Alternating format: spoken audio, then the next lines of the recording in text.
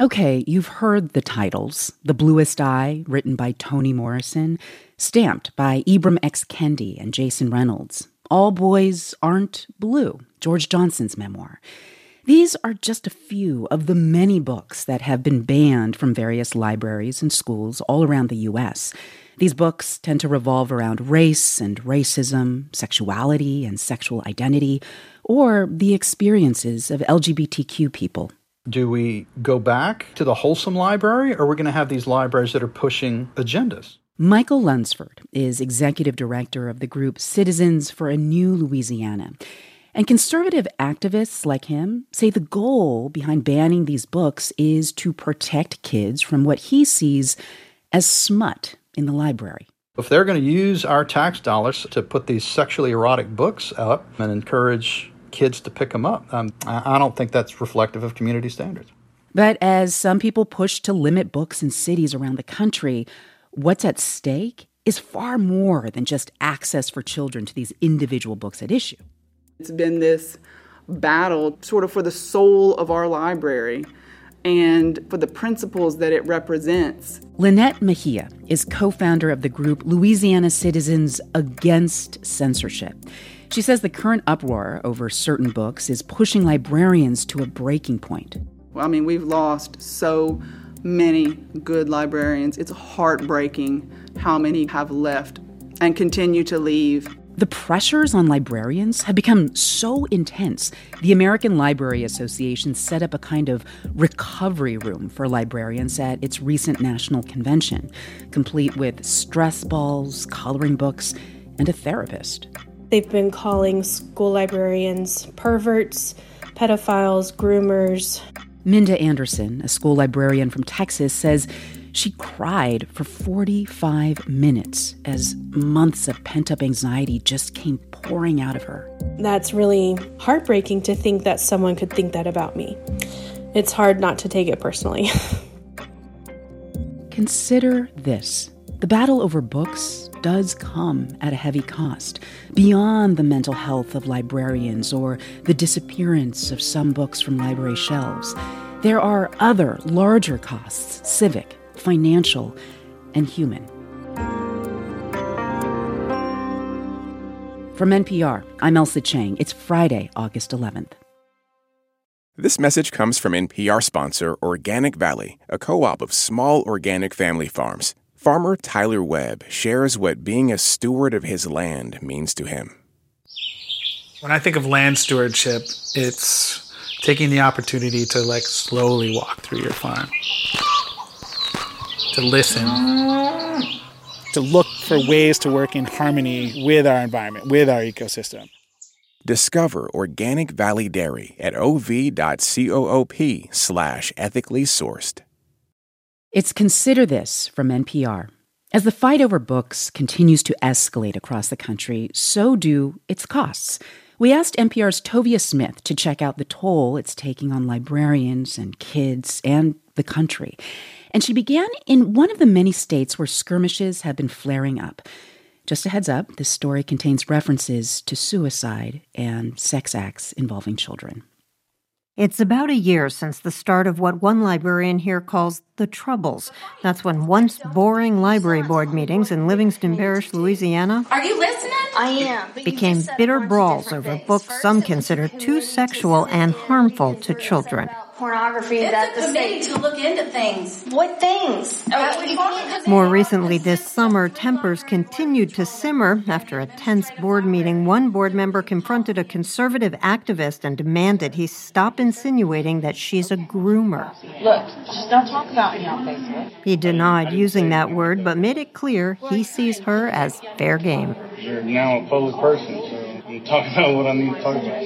It is a new normal. It's not just books under fire, but also library administrators, teachers, and long-beloved librarians. Around the nation, they're shouted down by parents, vilified on billboards, reported to the police, and fearing for their safety. I had an actual death threat that they were coming to get me. Click, click. School librarian Amanda Jones says she was targeted after she spoke out at a Livingston Parish Library Board meeting against what she called book policing, and her words were twisted online. She advocates for the teaching of anal sex to 11-year-olds. She's pushing pornography and erotica to 6-year-olds.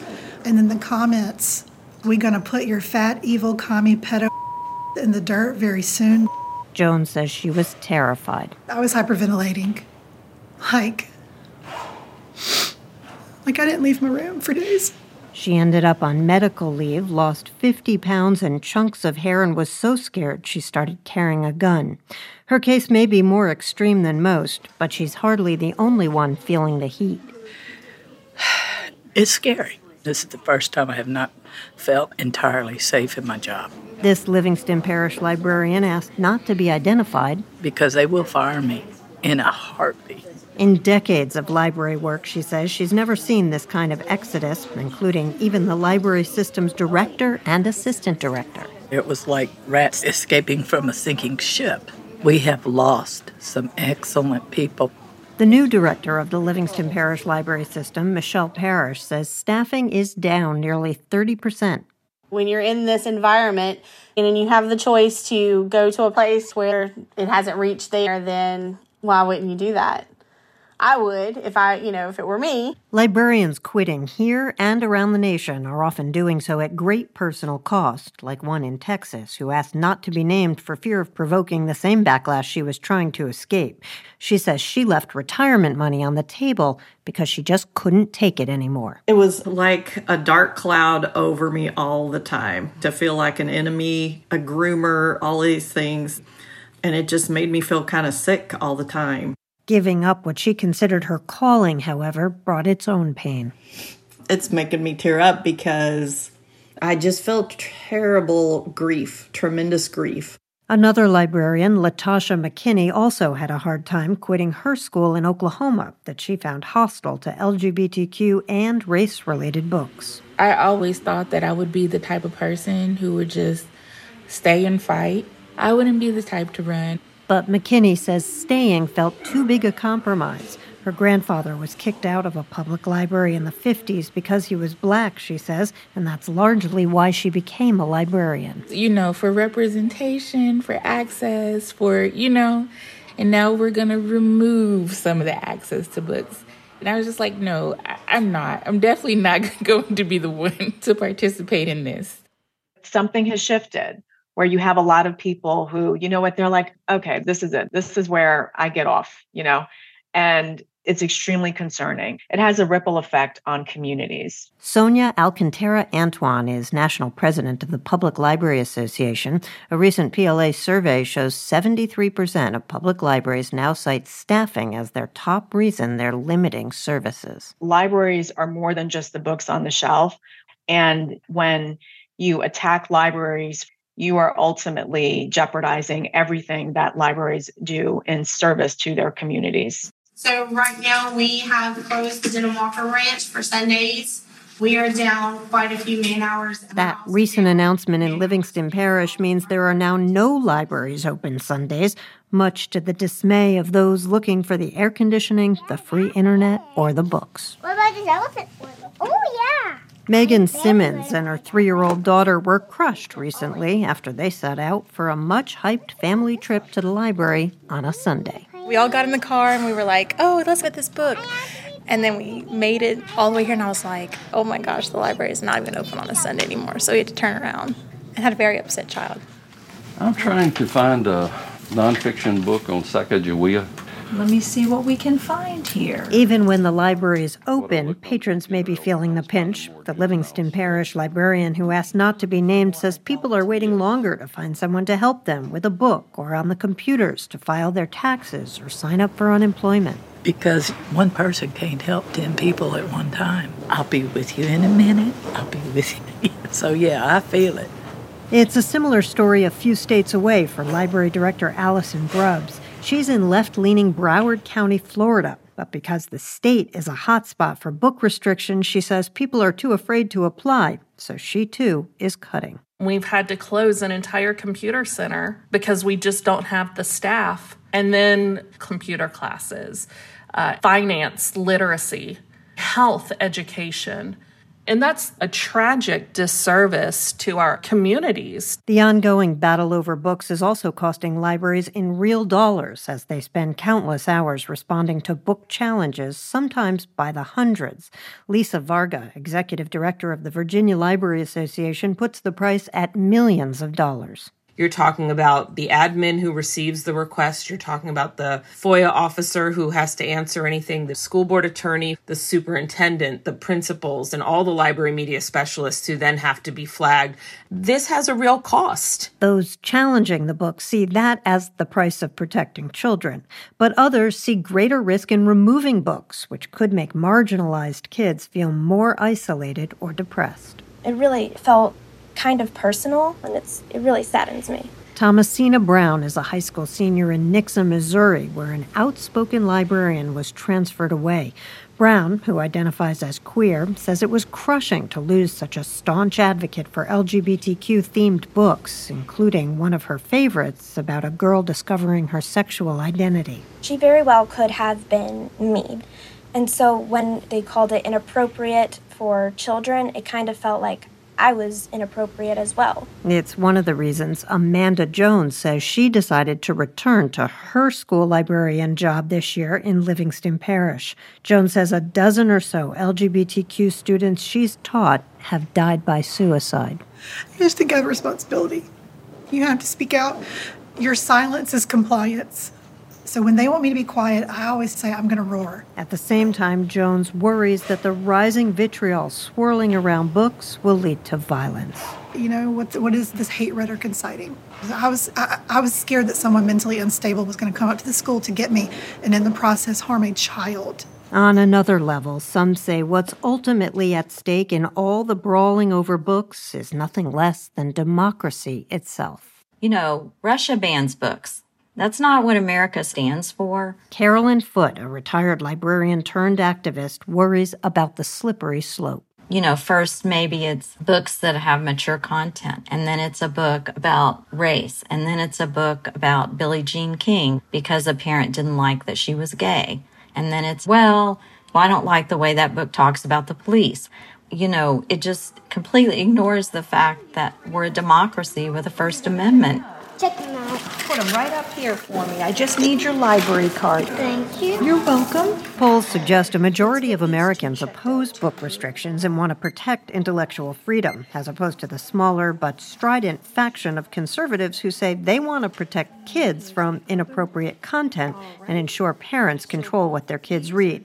One of those conservatives is Livingston Parish resident Benny Renninger. That's what's wrong with the world right now, is the indoctrination. Somebody's trying to push an agenda, and you don't need things that are causing confusion in kids' confused little minds. No one's trying to ban books, Renninger insists. It's just about ensuring they are age-appropriate. But he says he does believe all the furor over cultural issues like this one is becoming an existential threat. We're a nation divided, so you can't have civil debates, and we're going to destroy ourselves. Gary? Wait a second, this councilman comments, man. Civil discourse has certainly taken a hit in the Livingston Parish Council, where member Gary Talbert is one who's been blasted as something of a firebrand. In retrospect, Talbert concedes he may have stoked the rancor, and it is taking a toll. We politicize crap that doesn't need to be politicized. It's like, all one way or all another, and there is no happy medium. And so if we all listened, then I think that we would realize that people don't eat their kids for supper. But in the next breath, Talbert's right in it, bashing some LGBTQ people as instigators. Yeah, there are times that I've been in New Orleans and the Decadence Parade was coming down the street, and I thought that's just ridiculous. Some of the they were wearing is not acceptable to be outside in any way. Community standards need to rule. Residents will have their say on whether they think libraries violate community standards when library funding comes up for a vote this fall. It seems that the most effective way to take care of issues is with the purse strings. You're not seeing the light. It's time to feel the heat. Conservative activist Michael Lunsford has spent years raising the heat in nearby Lafayette Parish and leading a stealthy but steady campaign that replaced board members he considered not quite on board. He's now using the same playbook to, quote, reset the Livingston Parish Board. And as for librarians feeling the heat, Lunsford shrugs. I've gotten my fair share of death threats. That's just kind of how it goes. Besides, Lunsford says, librarians really shouldn't complain because they started it. I just would like to remind you, shots were fired by the other side. These books are new. They haven't been there for 30 years. We haven't had this book on how to perform sex acts on someone else. That's just nasty stuff. And all of a sudden, it's become a problem. And, we'll say this far and no further. It may be the quintessential cost of polarization that it begets even more polarization. The point's not lost on many librarians fleeing for friendlier ground, that it ends up dividing the nation even more deeply into separate camps. That was NPR correspondent Tovia Smith. And if you or someone you know is in crisis, call or text the Suicide and Crisis Lifeline 988.